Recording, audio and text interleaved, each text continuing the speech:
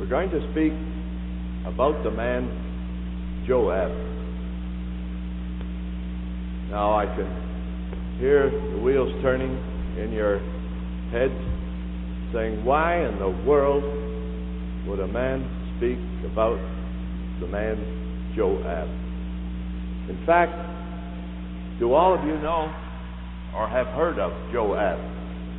Everybody here has heard of Joab. Good. Have you ever heard a talk given on Joab? Anybody? Why? Why do you suppose Joab was never spoken about? You know, I say never. I don't ever remember hearing anybody speaking about Joab.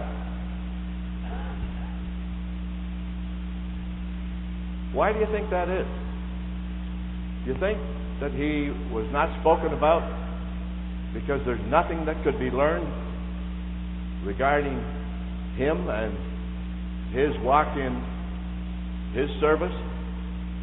You think there's nothing that could be learned as a result of examining a man like Joab? You know that the word Joab, or his name, means Jehovah is Father.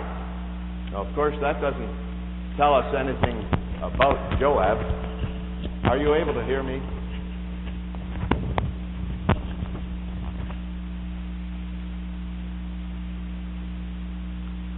You know, all of us in our minds, when we think of men and women of the Scriptures, tend to conjure up a picture of what the individual looked like. And I, like most people, have tried to visualize what Joab might have looked like. Now, you notice I haven't told you much about Joab yet. We're just talking about our general perception of him mentally. I perceived Joab to be about the build of Scott Huey. You know, he's a domineering figure with a fella of my stature. I look up to him and I say, man, look at those muscles. And I visualized Joab about like that. A man who was impressive. If you saw a crowd of people, a crowd of soldiers of that day, Joab would stand out. Now,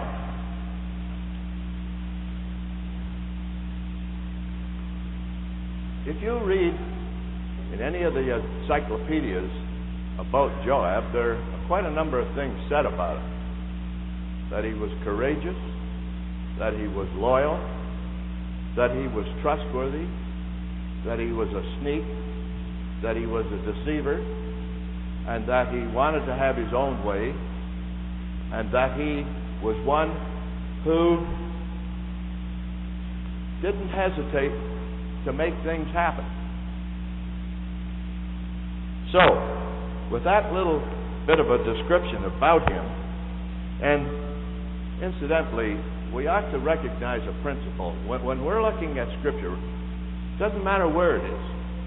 There's something that can be learned, for all Scripture is profitable. Whether it be about a man like Joab, or whether it be about the man Christ Jesus, all of us can learn something from it. Now, what I want you to do here tonight, we're going to have sort of like a Bible class lesson here, or a Sunday school lesson.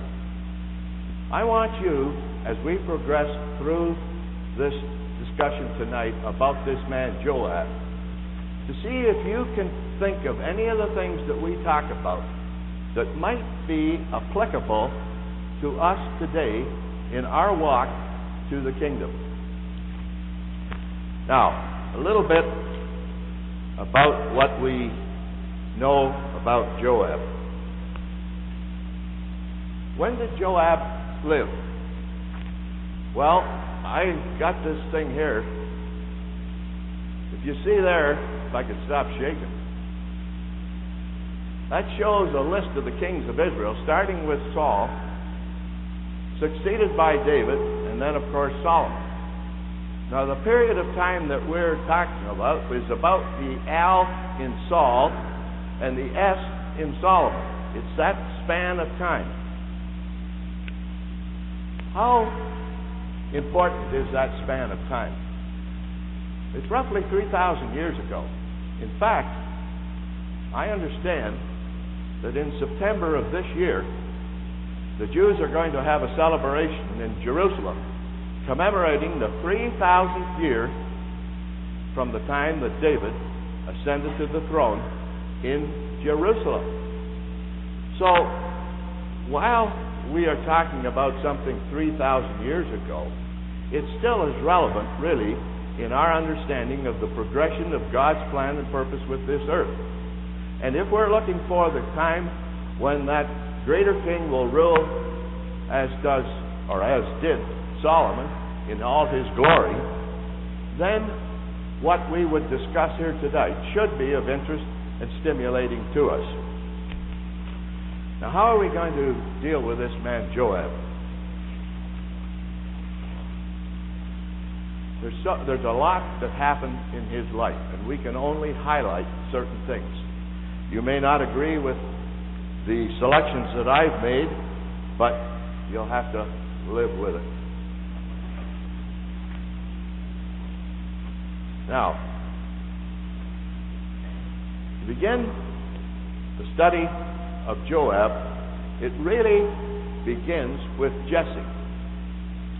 For Jesse had a wife, and I can't find her name. He had two daughters. One was Abigail, and the other was Zariah. The son of Abigail was Amasa. And listen, boy, you're going to hear some pronunciation of Hebrew words like you never heard in your life tonight. Zariah's sons were Abishai, Joab, and Asahel. Great. He had 7 sons. Now those were his grandsons that we read there. Starting with Elijah and ending with David, who was the 7th. And on cue, Chuck is going to tell you that number 7 is what? Spiritual perfection. Okay. Now,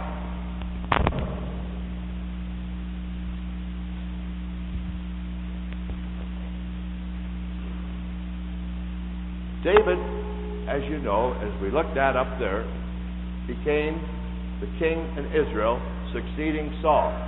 He was anointed by Samuel, having been selected by God of the 7th son of Jesse. What do you suppose Joab was in relationship to David? His what? His nephew. Okay. Joab was David's nephew.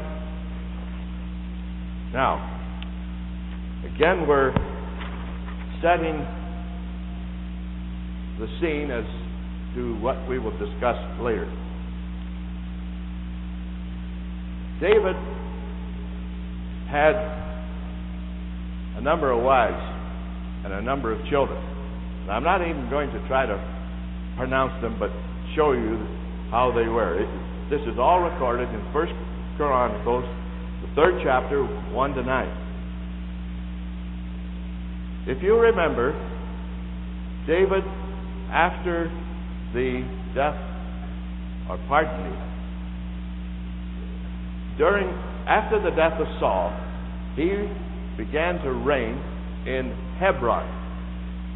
And he reigned there for 7.5 years, and later moved his kingdom, or his place of his rulership, to Jerusalem. And there he reigned about 32.5 years, making the total of his reign 40 years. While he was in Hebron, there were all these sons born: Ammon, Daniel, Absalom, Adonijah, Shephatiah, Ephathorah. How's that? Then when he moved to Jerusalem, he had acquired Bathsheba, and we'll come back and talk about that a little bit. And she had these children, Shimei, Shebed, Nathan, and Solomon. And then these other sons were born, 9 in number, and I don't know who their wives or mothers were. And he had a daughter named Tamar that was born to him. Now, it says in this account in 1 Chronicles 3 that besides all these children, he had sons that were born of the concubine. Where do you suppose Solomon got the idea of all the wives? He probably got it from his father. No, we'll just leave that on.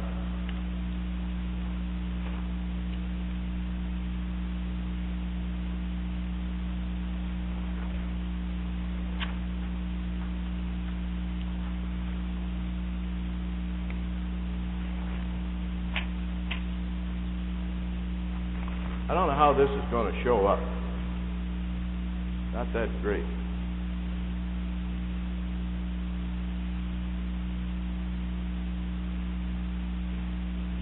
Can you read it back there at all? Anyhow, you'll have to watch me point some of these things out. Hopefully you can see them. I tried to take a copy of a map in a book we had, but it obviously hasn't turned out very well. Remember, after David had killed Goliath, he became so renowned in Israel, and he was so talented with the harp, that Saul asked him to come and stay with him so he could help him through his melancholy periods. And David became very beloved of Saul, and he dwelt in Saul's house for some period of time. Then when Saul recognized or had heard that David had been anointed king, that his love for him turned into hatred. And David had to flee and go into hiding. Now you remember all that story, how the arrows were shot and so on.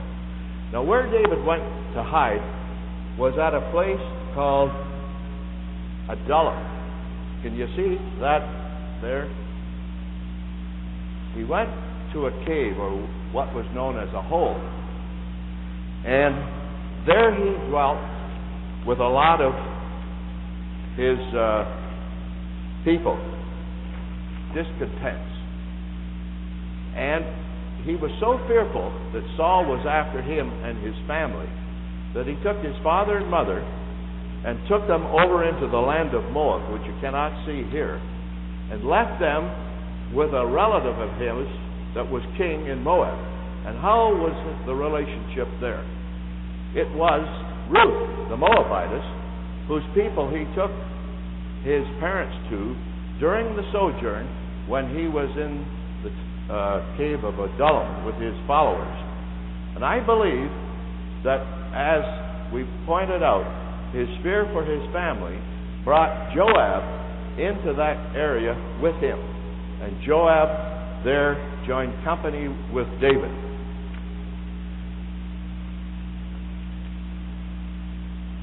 It's interesting to note, you say, why would there be a cave at Adullam? Well, you can't see it on this, but there's valleys and rifts all through that area. And right over near Hebron, outside of Hebron, is a place called Machpelah. Can anybody tell me what that is about? Yeah, that was the burying place of Abraham's wife and some of the others of the faithful. So if there was a cave at Hebron, it wouldn't be unusual that there would be a big cave at Adullam. Okay.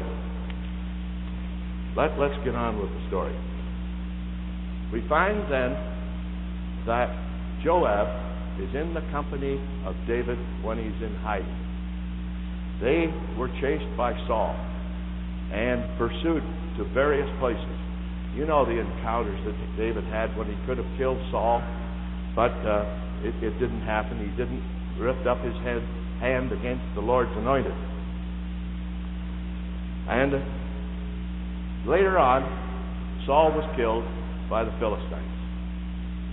And then David established himself as king with Joab as his cohort, and they reigned in Hebron. The tribe of Judah joined with him.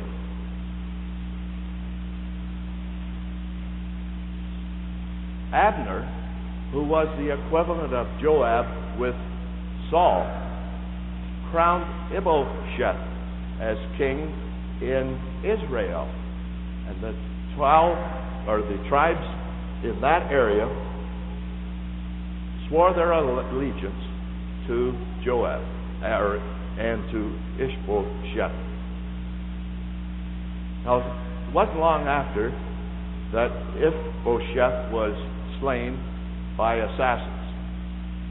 And Abner, seeing the handwork or the handwriting on the wall, came and suggested that they join up. And of course, Abner wouldn't hear of it. Joab would not hear of it.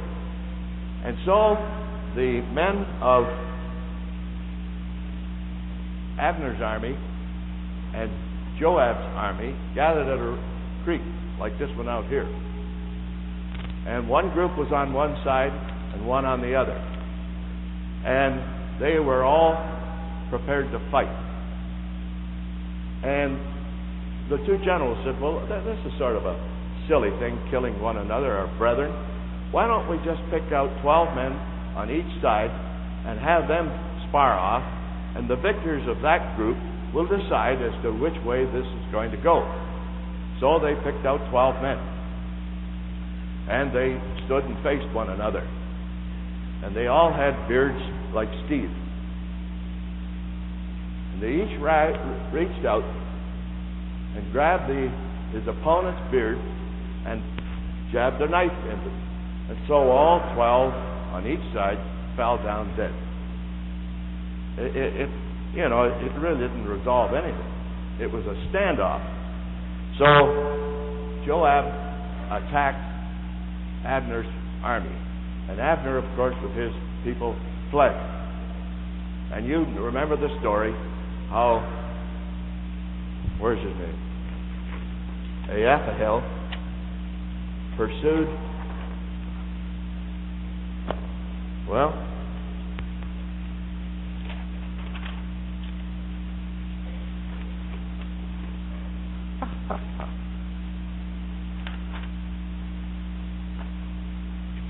you didn't know I was a magician, did you? Neither did I. Here we are. Ahithophel pursued Joab. He was pretty fleet of foot. But old Abner was no slouch either. So he told him, look, knock it off. Stop pursuing me. But he kept it up. And finally, Abner thrust his spear backwards. And in those days, the spears had a sharp point on them at the back. They say that they were covered with iron, but I don't know where they got it. And the reason for that was when they slept out in the field at night, they would stick their spear into the ground, so that if they were startled in the middle of the night, they wouldn't have to feel all around for the spear. They'd just reach out and grab it, and they'd be ready to fight. Well, this spear tip that was on the back of the spear was thrust through Ahithophel's chest, and he died. Well, you see, that was in battle that he died. But Joab, he didn't think that way. He felt that he had the right of an avenger to settle the score and to make things right as he felt he should correct them. I told you I was a magician. He even goes out without even instructing him. Anyhow, later on, Joab determined to repay in blood what had happened to Asahel, invited Abner to come and see him. Abner had gone to see David, and he came back under the guise of talking things over with Abner and Joab. see if they could resolve their problem. It's very interesting. Where did he invite him? He invited him to come to Hebron. Does anybody know anything about the city of Hebron? Well, you probably know lots. But it was a city of refuge. And you see how guileful this man Joab was? He figured if he got Abner down here, Abner's guard would be let down. And that he figured he would be absolutely safe in the city of refuge. But if you read the account, he said he got him to come to the gate of the city. And what did he do to him? He grabbed his beard and killed him. Well, of course, David was highly incensed. In fact, David pronounced a curse on Joab and his family. In fact, he said that may his family have leprosy and may they never prosper.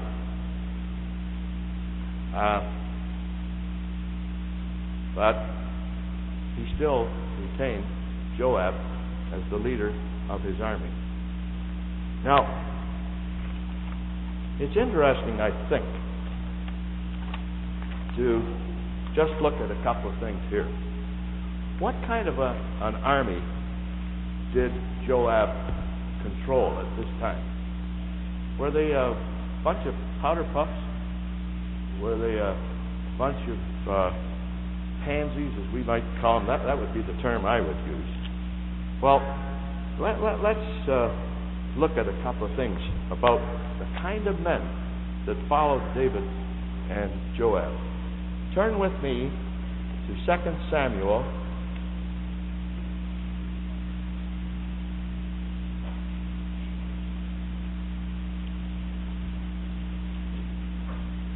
(23) and 8.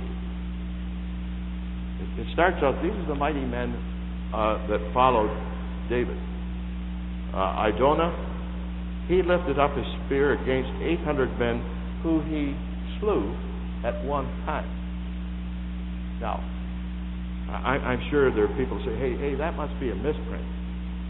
What kind of a man could kill 800 people at one time? You know, we got 300 people roughly here. So that's almost triple of what's in this room. In one day, he arose, or there's another one down in verse 9. Eleazar, the son of Dodo, he defied the Philistines that gathered there in battle when the men of Israel were gone away. One man stands and defies the Philistines. He arose and smote the Philistines until his hand was weary, and his hands claved unto the sword. And the Lord wrought a great victory that day, and the people returned after him. What for? Only to spoil. The only time they came back to help the poor guy, after fighting all day long until his arm was absolutely weary, was to take the spoil and the loot. Now, you know, we can go on and read about some of the men that, one of the other quotes we should look at, I think it's 1 Chronicles 12 and 8.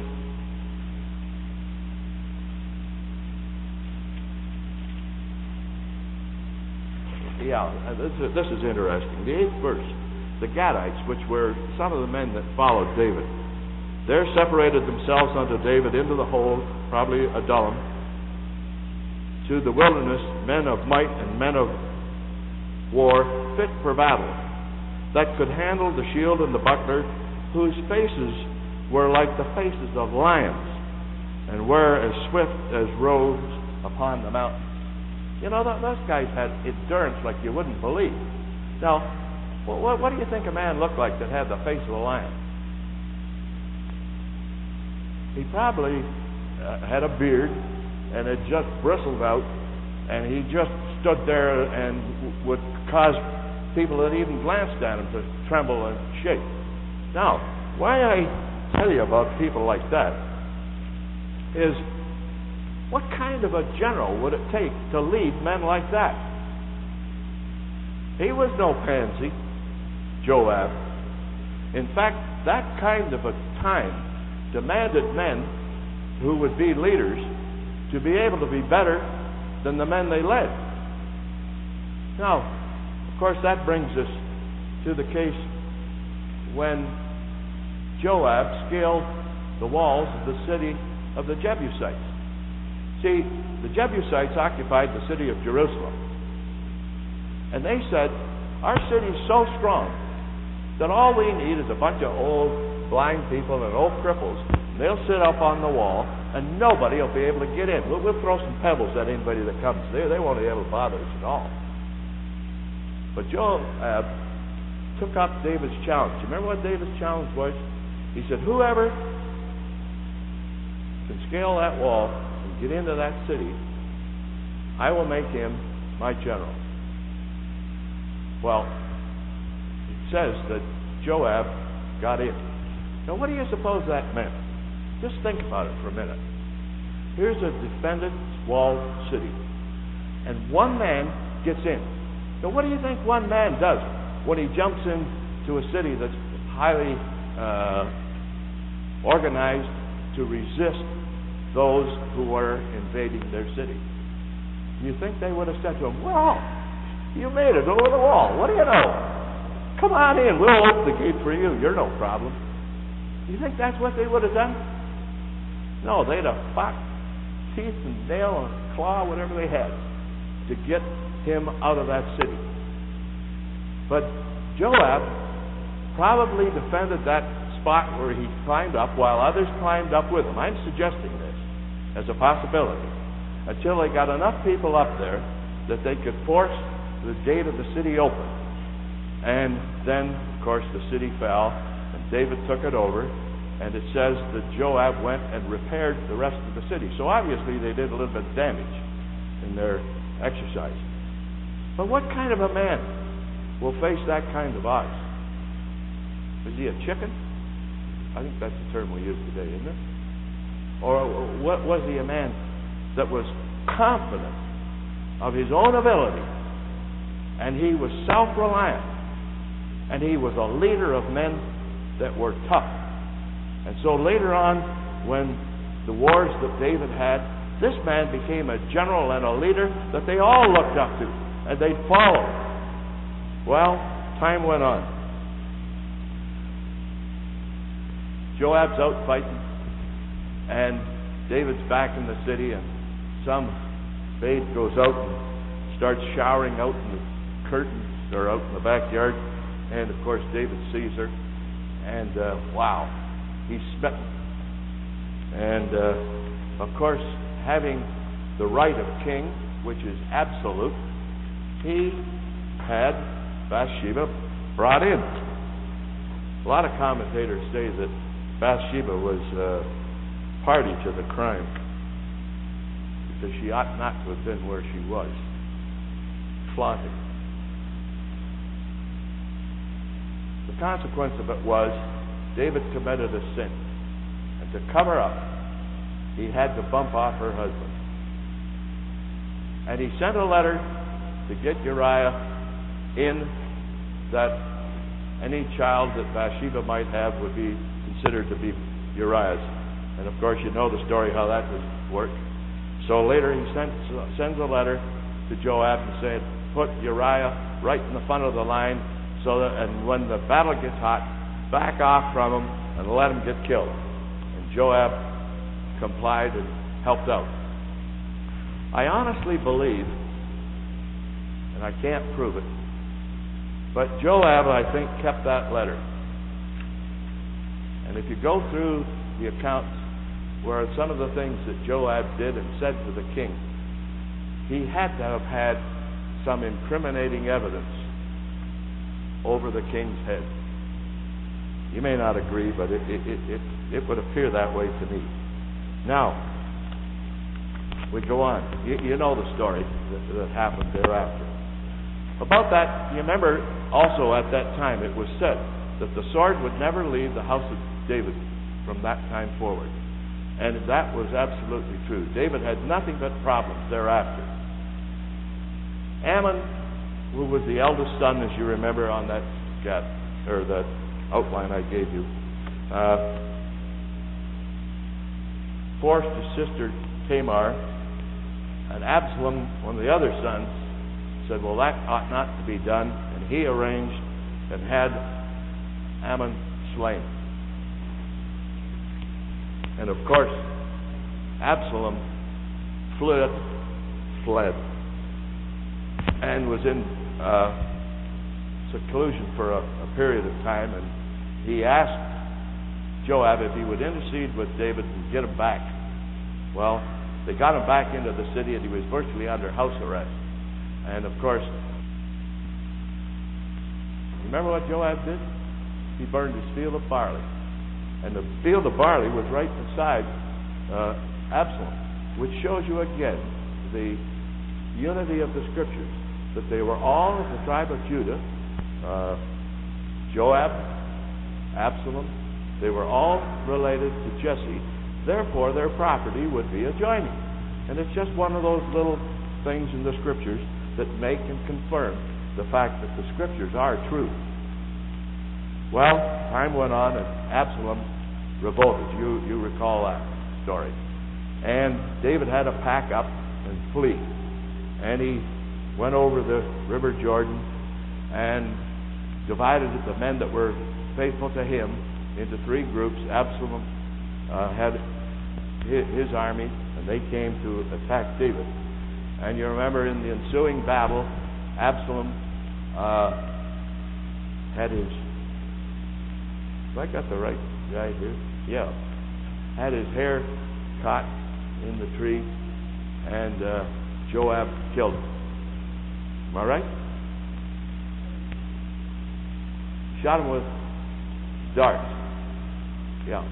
And of course, David was very sorrowful and mourned greatly for him. And finally, Joab had to come back and say, look, knock it off, David. You know, this guy revolted against you, even though he was your son. And we did what we had to. Now get back to the job of governing this country, which he did. Well, there was another incident shortly after that involved Joab. Because of the disfavor that David held for Joab because of the death of Absalom, he appointed Amasa, who was another nephew, as general. And there was a rebellion, and Amasa was sent out to put it under control, and it took too long. And Joab went out and, in the guise of friendship, did the same thing to him that he had done to Abner. Well, of course, David was just beside himself. And in fact, this is a case where he said, you know, the children of my sister are just too much for me. But he couldn't do them in. Couldn't put them away, because I think of that incriminating letter, and also the fact that David didn't feel that he was secure enough in the kingship. Now, why, I don't know, but he never put Joab where he should have been. Anyhow, time goes on, and David decides to number Israel. And you remember what happened.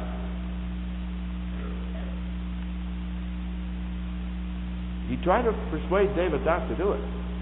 He said, look, you don't need this, David. He said, in effect, all you're going to do is boast about how many people you've got, so don't do it. But David, being absolute, commanded that he do it.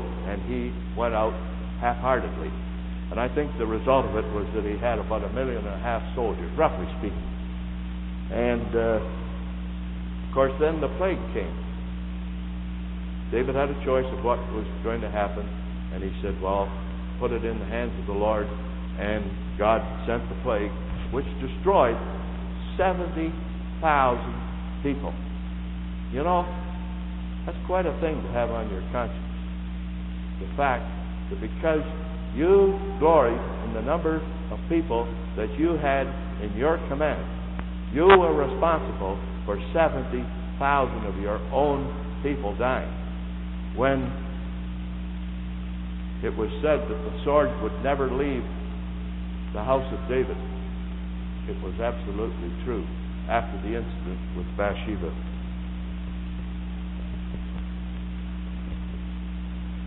Now, you remember the story how the plague was arrested by the angel coming and presenting himself at the threshing floor, and I didn't even write the guy's name. Who can help me? Roger? Who? Thank you. You all heard that? Say it again, Jim. Orion the Jebusite. Right, thank you. David bought that piece of land where Orion's threshing floor was. Does anybody know where that site is? Yeah, it's Palestine. Terrific. Full mark. It became the site of the temple. And the sacrifice that was made there of the oxen that Orion had appeased God, and the plague ceased. Now, there's a little bit of subtlety in that. Why would David want to buy that piece of property? Well, certainly as a place for a sacrifice, but why did he have to buy it? Well, as time goes on, you see the beginning of the development of the fact that David was to prepare for the kingdom. David, in collecting the booty and the loot that he gathered from all these areas that he had conquered, was accumulating this money and setting it aside so that he could build a house for the Lord. And because of the fact that Joab was number 2 man, as it were, in the government under David's kingship, he was privy to all the information that was available there as to the plan and the intent of the king. In fact, he was assisting in this gathering of this booty that was to be for the future kingdom. He was aware of the promise that had been made by God to his king, David. He knew that a son of David would be a great ruler. He probably even looked over David's shoulder when he saw the plans that David gave to Solomon to build the house of worship for all people. And he saw the men gathering the material for this project. And about that time comes the situation of Adonijah, another one of David's sons. By this time, David is pretty old. He started to reign when he was about 30, and he died when he was 70. Near the end of his life, when they could see that the vim and vigor of this man had diminished, Adonijah took the opportunity of proclaiming himself as king. And of course, the word came to David that this had happened. And of course, immediately he set the wheels in motion whereby Solomon would be crowned while he was still king, to ensure that Adonijah would not be king. Because he recognized, and this is the only way I can put it, he recognized in that promise that had been given to him that this king that would rule in peace, and I believe Solomon means peace, identified Solomon as the king that was to succeed him. But what about Joab?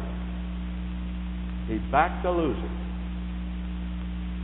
He backed Adonijah.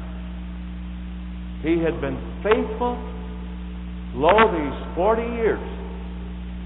He'd been a true warrior for his king. He had put his life on the line many, many times to establish the rule of David. He had hazarded himself on many occasions. But at the end, he fell flat. And he backed the man who was a rebel and was not intended to be king. And what was one of the first duties that Solomon had to do on the instruction of his father David when he became king? He did away with Joab. Now, we tried to build up a picture here tonight of a tough, hard, courageous individual. But think about the sniveling. What are some of the words that would describe it? Well, lost something else.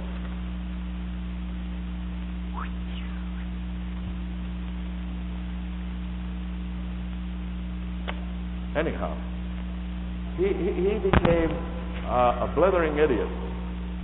Oh, thank you. Thanks, Mike.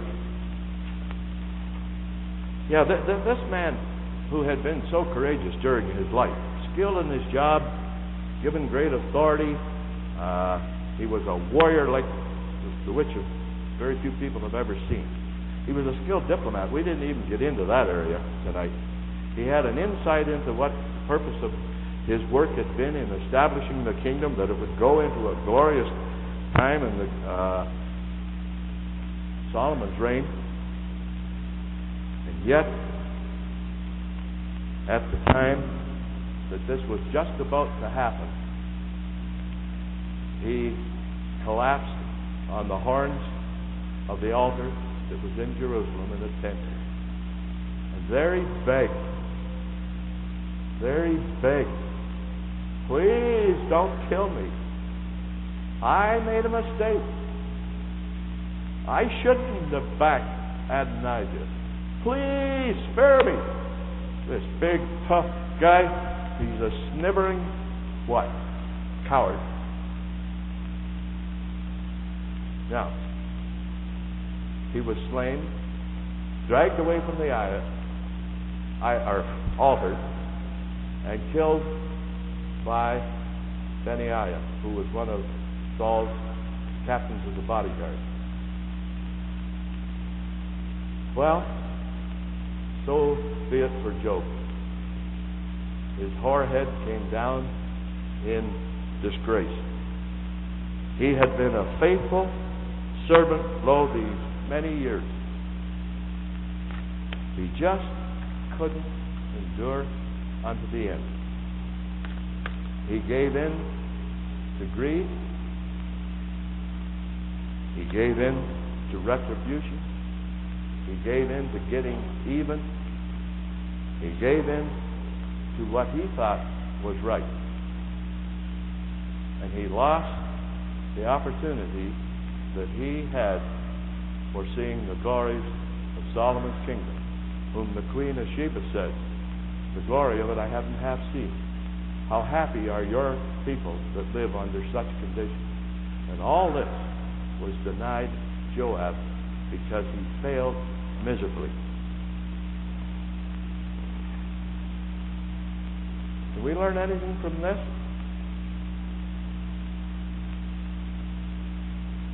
You know, the Christadelphians pride themselves in having a working understanding of the plan and purpose that God has with this earth. Not only do we have a working plan, or a knowledge of it, but we are convinced that it is true. In fact, some of us have spent our whole lives waiting for the day when this great day that God has promised will come to pass. And it's not far away. Let's continue on to the end. Let's not be deflected from the purpose that we have had even from our childhood. And may we continue in those things that will allow us to see the blessings that Joab was denied by his inability to hang tough to the very end.